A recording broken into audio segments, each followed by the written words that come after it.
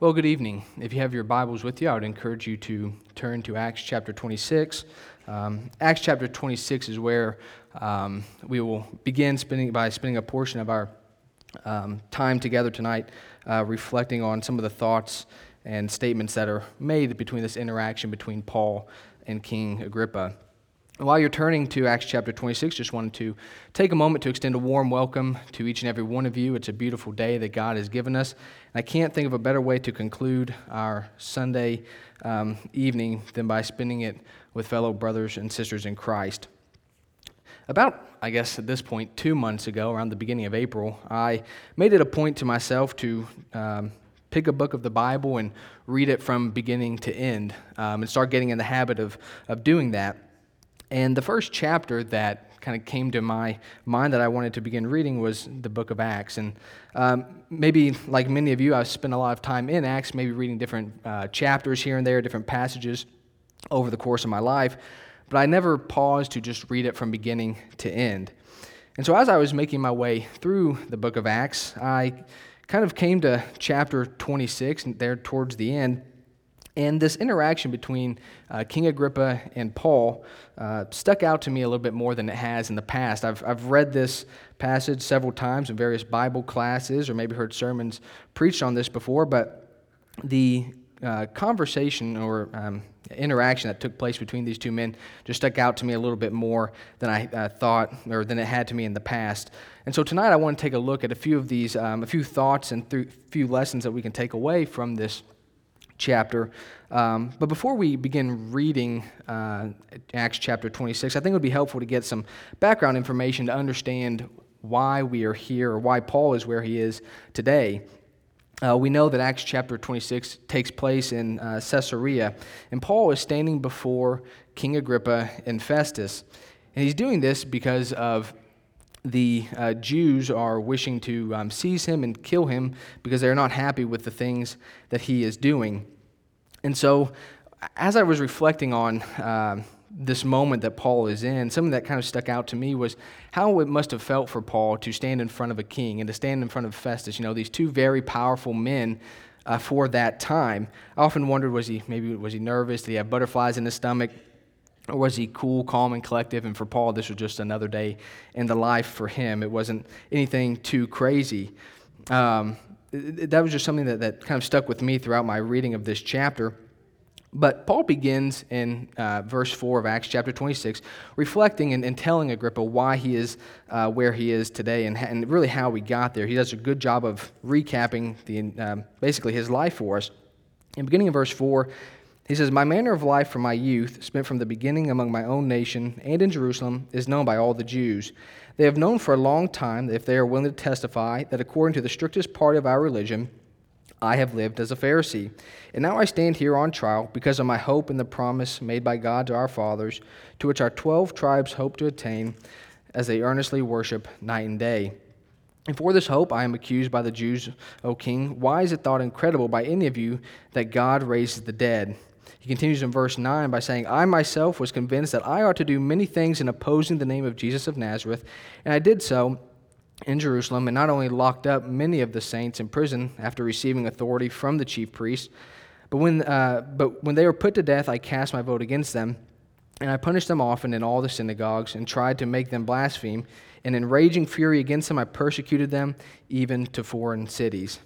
So in those first few verses there, we see Paul's sort of recounting how he spent a lot of his life sort of doing the bidding for the Jews. He willingly went out, he persecuted Christians, he dragged them from their homes, he casted votes to kill these people, and he saw no problem with it. And in fact, as he said, the chief priests applauded him for it. They gave him this approval, which begs the question to ask, what happened to Paul that made him change his life forever? What life-altering event occurred? Was it simply he woke up one day and got bored of what he was doing and wanted to change his career path? I don't think that's the case. And he didn't change or wake up one day and say, I don't like being on the road all the time. I would rather just stay at home.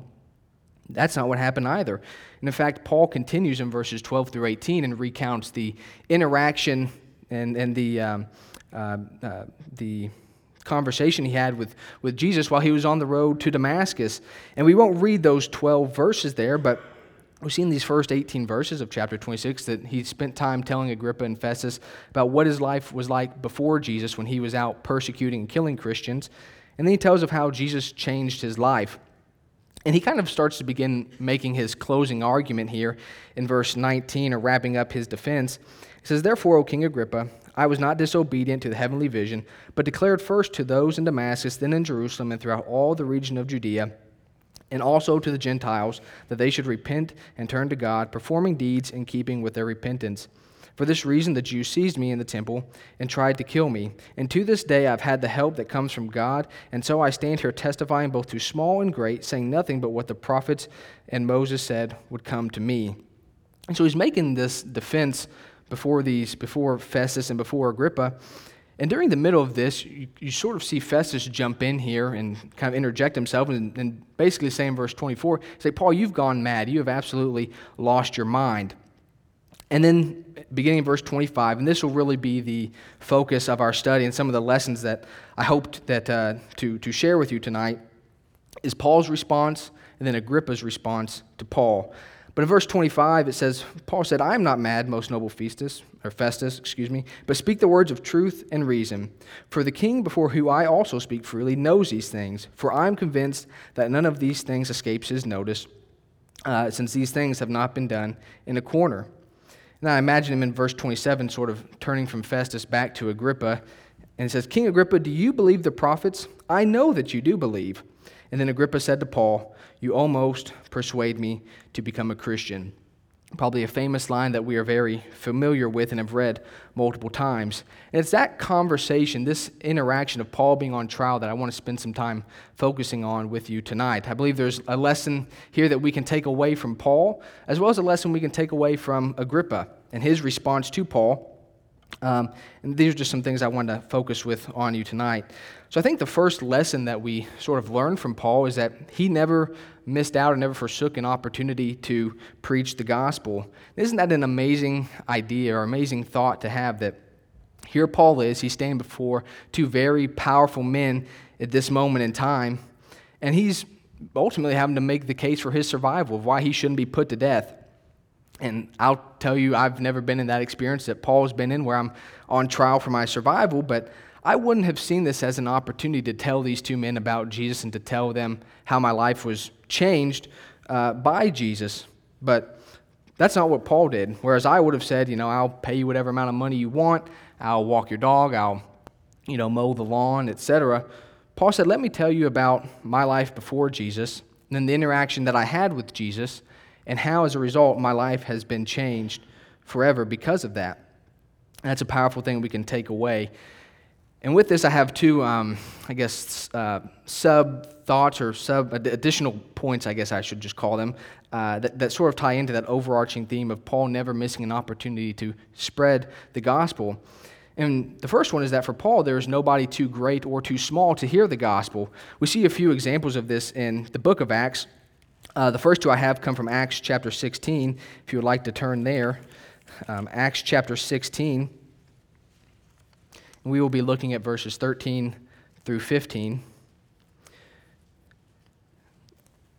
And in the first verse that we'll look at, our first passage, this is looking at the conversion of Lydia. It reads in verse 13, "And on the Sabbath day we went outside the gate to the riverside, where we supposed there was a place of prayer. And we sat down and spoke to the woman who had come together. One who heard us was a woman named Lydia, from the city of Thyatira, a seller of purple goods, who was a worshiper of God. And the Lord opened her heart to pay attention to what was said by Paul.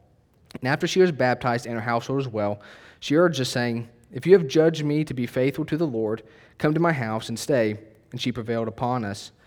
But that's not the only example we see in Acts chapter 16. If you look a few verses ahead in verses 27 through 33, we see the story of the Philippian jailer who was converted.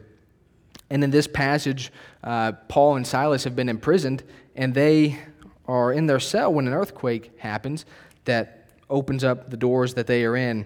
So we pick up in verse 23, and it says, "When the jailer woke and saw that the prison doors were open, he drew his sword and was about to kill himself, supposing that the prisoners had escaped. But Paul cried with a loud voice, 'Do not harm yourself, for we are all here.' And the jailer called for lights and rushed in.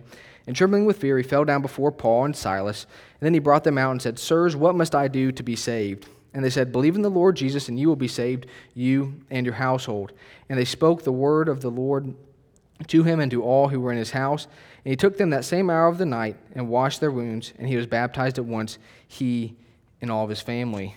So here Paul is, and here he is with Silas, and they have an opportunity. The doors to the prison that they are in break free. They can easily run and escape. Out of all the prisoners that they were there, they have probably good odds of escaping this one jailer that's keeping them there. But that's not what they do. They stop this man, they stop this jailer, and they talk to him about Christ. They share the word of God with him, and as a result, this man and his whole household believed and were baptized. So we have this example of Lydia, this example of the Philippian jailer, and then we also see how he was willing to share the word of God with Agrippa and with Festus. That's a powerful thing to realize, that as a person as simple as a jailer all the way up to the king had Paul was intent on making sure these people, were hearing the word of God and hearing about the good news. I simply ask to that, when we look at ourselves, do we have that same attitude as Paul? Do we have the mindset that he had, where everybody deserves to hear the gospel? He was willing to speak to anyone and everyone about God, and are we willing to do that? Or do we set up barriers for ourselves? Do we look at co-workers, family members, friends, and we say, well, I can't talk to those people about Christ. That's just weird. It could be with our co-workers. We say, well, I talk to them about work stuff, and I may ask them on Mondays, how their weekend went, or on Fridays, what their weekend plans are. But aside from that, I don't have any interest in talking to them about these things outside of the hours of 9 to 5. Or maybe it's with our family. It's, they believe different than I do, and I don't want to ruffle that nest and cause a disturbance there. Or maybe it's with our friends. It's, when I'm with my friends, that's not a time to get religious. That's not a time to talk to people about their salvation. When I'm with my friends, I want to have fun. I want to make memories, and I don't want to be that person that makes it uncomfortable to talk about these things. But that's not the attitude that Paul has. If you'll turn with me over to the book of 1 Timothy, we'll see this thought continued. In 1 Timothy chapter 1, in 1 Timothy chapter 1, we'll be looking at verses 12 through 16. And Paul is writing to Timothy, and he says, beginning in verse 12, he says, "I thank him who has given me strength, Christ Jesus our Lord, because he judged me faithful, appointing me to his service, though formerly I was a blasphemer, persecutor, and insolent opponent. But I received mercy because I had acted ignorantly in unbelief. And the grace of our Lord overflowed for me with the faith and love that are in Christ Jesus. The saying is trustworthy and deserving of full acceptance, that Christ Jesus came into the world to save sinners, of whom I am the foremost. But I received mercy for this reason, that in me, as the foremost, Jesus Christ might display his perfect patience as an example to those who were to believe in him for eternal life." So Paul kind of says, of all the people in the world that received mercy, that received forgiveness, I received that. I was a sinner just like anybody else, and I had done very bad things, but Jesus still chose to forgive me. Jesus still showed to have mercy on me. And he carried that idea with him throughout his teachings. And for him, there was nobody that was too rich, too poor, too powerful, too popular. Everybody needed to hear the word of God. So is that the attitude that we have? Because I simply ask that question, because if we do, that leads into my second thought on this point, which is that we need to realize Christianity is a teaching religion, and it's our job as Christians to spread the word of God. We're not to be idle. It's not a job that we delegate, spreading the word of God. It's not something that we outsource to a third party, or it's not something that we leave up to our preachers to do. We all have that obligation to do. Mark chapter 16, verse 15 says, "Go into all the world and proclaim the gospel to the whole creation." Are we doing that? Are we teaching others about Christ? Because there certainly is a need for it in this world today. I think you cannot look into this world and say, well, there's too much Jesus in this world right now. Everybody in this world desperately needs Jesus. So are we sharing the message with these people? And I'll admit I struggle with this idea as well of putting myself out there and talking to people about Christ and the hope that we have in him. So the question might be, well, how do you start? How do you kind of get outside that comfort zone? And I think we can take a lesson from Paul and how he approached the situation with Agrippa, in that he simply told his story. He told these two men, what his life was like before Jesus, and then how Jesus changed his life. But Paul's not the only example we have in the Bible of telling people your story. In fact, if you turn with me to Mark chapter 5, verse 18, we get another example in Mark chapter 5. It's an example from the demon-possessed man. Mark chapter 5, we'll look at verses 18 through 20. But for those who aren't familiar with this story, there was a man who was possessed by demons. In fact, we read in Mark 5, verse 9, that there were so many that he replied to Jesus, "My name is Legion, for we are many." So this man has spent a good portion of his life being inflicted and being possessed by demons. So Jesus comes along and he casts those demons out. We pick up in verse 18, and it reads, "As he was getting into the boat, the man who had been possessed with demons begged him that he might be with him. And he did not permit him to go, but said to him, 'Go home to your friends and tell them how much the Lord has done for you and how he has had mercy on you.' And he went away and began to proclaim in the Decapolis how much Jesus had done for him, and everyone marveled." We see this man who spent, as I said, a good portion of his life being afflicted by demons. And the moment that Jesus casts these demons out, he goes back to his town and he shares what Jesus has done for him with the people in his town. But we also see later on in John chapter 4, we get another example of this from the Samaritan woman at the well. John chapter 4, and we'll look at verses 28 through 30. But there's this woman at the well that Jesus meets, and he begins to tell her many things about her life that she did not think that anybody else knew. And so after he tells her these things, we pick up in verse 28, and it says, "So the woman left her water jar and went away into town and said to the people, 'Come, see a man who told me all that I ever did. Can this be the Christ?' And they went out of the town, and they were coming to him." And then we flip over to verses 39 through 42 as this story continues to unfold. It says, "Many Samaritans from that town believed in him because of the woman's testimony. He told me all that I ever did. And so when the Samaritans came to him, they asked him to stay with them, and he stayed there 2 days, and many more believed because of his word." But pay attention to what's said here in verse 42, because I think this is a very powerful takeaway here. They said to the woman, "It is no longer because of what you said that we believe, for we have heard for ourselves, and we know that this is indeed the Savior of the world." I think that's a thought there in verse 42 that we can apply to our lives. Oftentimes our conversations may start with, in this example, of telling others about our interaction with Jesus, how Jesus has changed our life. And then it gets to the point where that person goes, "It's no longer because of what Bryce is saying that I believe. It's because I've opened the Bible, I've studied the Bible, and I've read this, and I understand that Jesus is our Savior, that Jesus is the key to everlasting life." And it's a powerful thing to consider from these people, is that if we're struggling to begin having those conversations, it could just be as simple as telling people how Jesus has impacted our life and how he's changed them for the better. But that's not the only lesson that I think we can take away from Acts chapter 26. I think the second point that we can learn from is that, similar to Agrippa and this conversation he had with Paul, is that almost everyone we speak to is going to know something about the Bible. They may have a baseline knowledge, but they will know something about the Bible and about Jesus.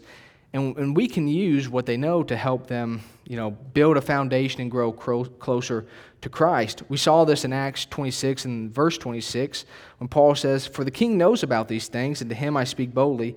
For I am persuaded that none of these things has escaped his notice, but this has not been done in a corner." And similar to Paul, the majority of the people that we talk to, they're not going to be biblical scholars. In fact, I would say a lot of people in this audience may know more about the Bible than people that we're talking to on a daily basis. And we can use what they know to help them build that foundation. And we've seen an example of this from Paul, in Acts 17, if you want to turn with me there. So to Acts chapter 17, we see an example from him when he's in Athens.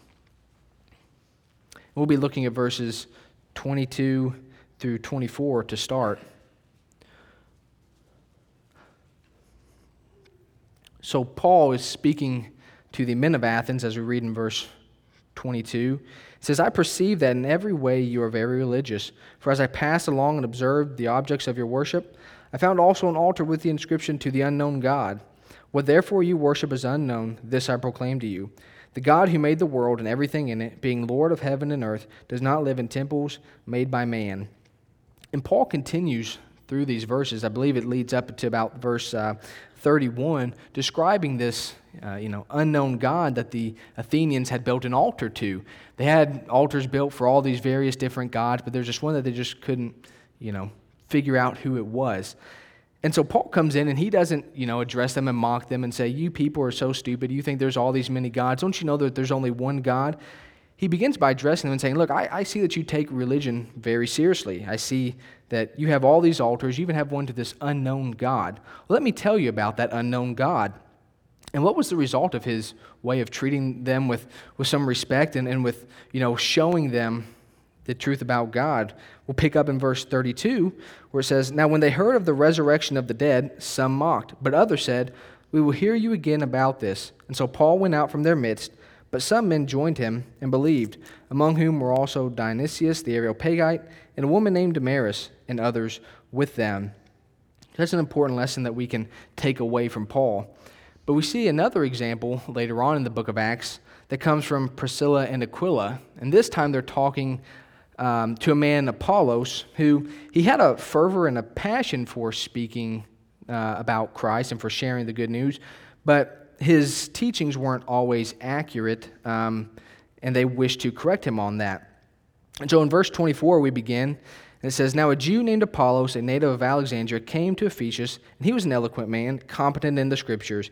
He had been instructed in the way of the Lord, and being fervent in spirit, he spoke and taught accurately things concerning Jesus, though he knew only the baptism of John. He began to speak boldly in the synagogue, but when Priscilla and Aquila heard him, they took him aside and explained to him the way of God more accurately. And when he wished to cross to Achaia, the brothers encouraged him and wrote to the disciples to welcome him. And when he arrived, he greatly helped those who through grace had believed. So here we see in this example is this man, he was preaching to others, he was proclaiming Christ, and Priscilla and Aquila come by and they notice that he has this passion. Some of the things he's saying aren't entirely accurate. And so they didn't walk up to him and embarrass him in front of everybody and call him out. They pulled him aside and they explained, as we read in verse 20, I believe it's 25, that they explained to him the way of God more accurately. And as a result of that, this man went around and he, as we read in verse 27, he helped those believe. And that's something that we can take away as well, is that there's going to be a lot of times in our life when the people we're talking to, they only have a small understanding or may not have they may not be a biblical scholar, but we can help use the foundations they have to build a faith in Christ and to help them confess Christ as their Savior. And similar to my first point, I have two additional sub-thoughts that kind of appeared on this, or came to me whenever I was writing this. And first one is that all we can do when talking to people is try to ultimately persuade them to confess Christ. We cannot force them into making that decision. It's something that they have to make on their own. And the sad thing is, and the unfortunate thing is that oftentimes the people we speak to are not going to want to make that confession. They will not want to confess Christ. They may stay in that camp of King Agrippa where they're almost persuaded. They've heard the word of God. They know the necessary steps that are needed to be taken to become a Christian. But maybe to them it's just not important right now. They think, well, you know what, I can just kick that can down the road, or maybe I'm doing okay in life right now. I don't really need God in my life right now, so I'll come back to that when I need Him to help me with something. And that can especially be hard when we're talking to our friends and to our family, and they share with us that they don't have that same desire that we have, which is to be with God in heaven forever. But as we're commanded in Matthew chapter 10, verse 14, our job is to carry on to the next person and to carry on to the next set of ears that are willing to listen. As I said, Matthew 10:14 reads, if anyone will not receive you or listen to your words, shake off the dust from your feet, and when you leave that house or town. I think our second point that ties into that is we're commanded in Colossians 4, verse 6, that our speech be seasoned with salt. And there's nothing wrong with using our background or people's life experiences and their backgrounds to attempt to persuade them to come to Christ. But ultimately, the only way that we can get people to confess Christ is through sharing the truth with them and using the truth only. And we see Paul did this in Acts chapter 26. He calls us out in verses 22 and 23.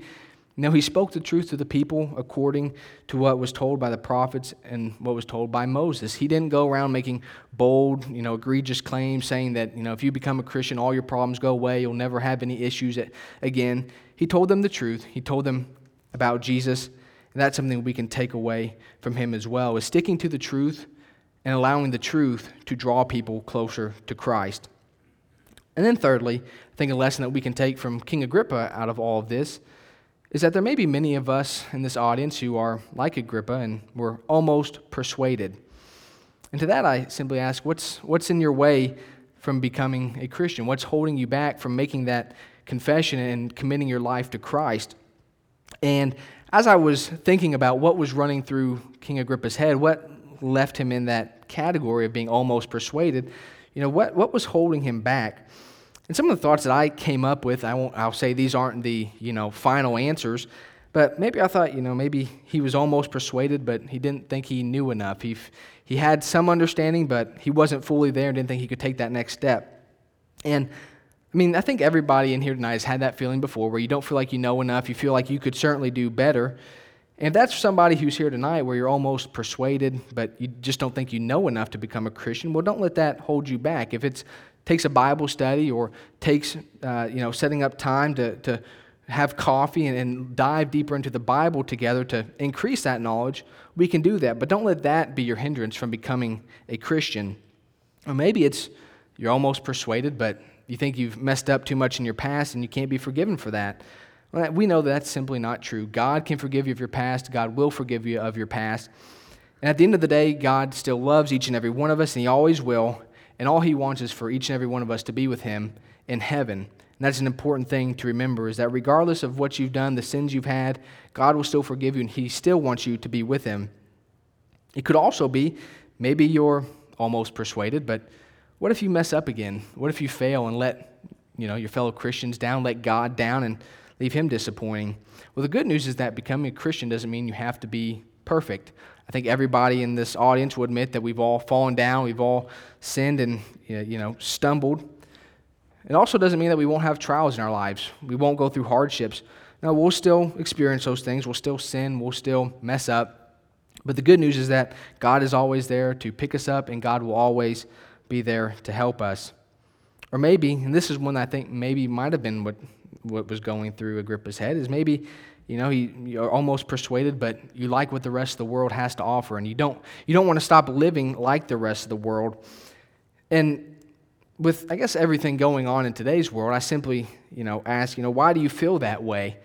What in the world seems more enticing than living a life that's glorifying God and honoring God? When I look out at the world today and see everything that's going on, I don't see a world that's glorifying God. I see a world that's broken, a world that's full of sin, evil, hatefulness. And it doesn't seem enticing at all to live like that. It seems rather disheartening, and it just does not seem to be a way to live a life. But I think most importantly, and above all of those points, is if you're almost persuaded to become a Christian, where are you turning to for your salvation? I think that's the most important point. The final verse I want to look at with you this evening comes from John chapter 6. If you would like to turn there. John chapter 6. And for the sake of time, I won't read this whole chapter with you because it is rather lengthy, so I'll give the Spark Notes version of this. But while you're turning there, in John chapter 6, Jesus has just fed the 5,000, and as he's wrapping up, he heads out and he heads to Capernaum. And so the crowd disperses, and the next day they come together, and they're looking for Jesus, but they don't see him where they thought they would see him, so they head out and begin searching for him. And they come to Capernaum, and they see him, and they say, "Well, Jesus, when did you come here? When did you get here?" And in verse 26, Jesus responds simply, and I guess how I would say it is, he said, "You didn't come here because you saw the signs I performed. You didn't see the miracles I performed and believed.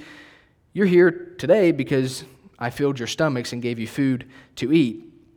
And after he makes that statement, he carries on in the following verses from about verse 27 to about verse 65, telling these people and this crowd of people some truths that I don't think that they wanted to hear. I don't think maybe they didn't expect to hear it, especially on this day. And so after Jesus had finished talking to them, we see that many of the people were discouraged and they stopped following him. And we'll pick up in verse 66. It says, and after many of this, his disciples turned back and no longer walked with him. So Jesus said to the 12, "Do you want to go away as well?" But pay attention to what Simon Peter says in verse 68. So Simon Peter answered him and said, "Lord, to whom shall we go? You have the words of eternal life." And isn't that a powerful thought from Simon Peter? Jesus has the words of eternal life. That's an important thing to realize. Simple fact of the matter is that there is nothing in this world that will bring you salvation.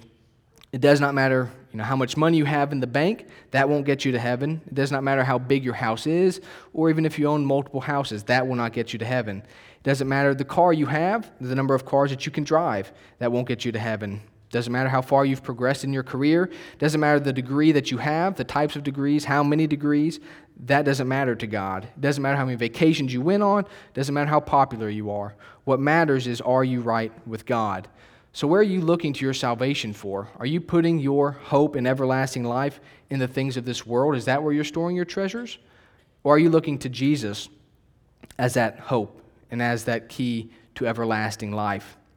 So maybe there's some among us tonight who fall into that camp of, maybe not being like Paul as we should be, not having that willingness to serve the Lord, to spread the gospel as we know we should. And if that's something that's holding you back, we can certainly help you with that. Or maybe there's somebody here tonight or somebody watching on the live stream that maybe you're in that camp. You're sitting alongside King Agrippa and you're almost persuaded. Well, whatever that it is that is making you stay in that almost persuaded camp and not wanting to make a decision, what can you do, what can we do to help you with that? There's plenty of people here that are more than willing to help you become a Christian because they want to see you enter the gates of heaven. Or maybe there's somebody here tonight that has spent a lot of time looking at the Bible, reflecting on the Bible, and they understand that becoming a Christian is a very important decision. It's something that needs to be done, and it is the only path to heaven. That's the key to eternal life the first step is by proclaiming Jesus Christ and being baptized. If there's anything that we can do for you tonight, please let us know as we stand and as we sing.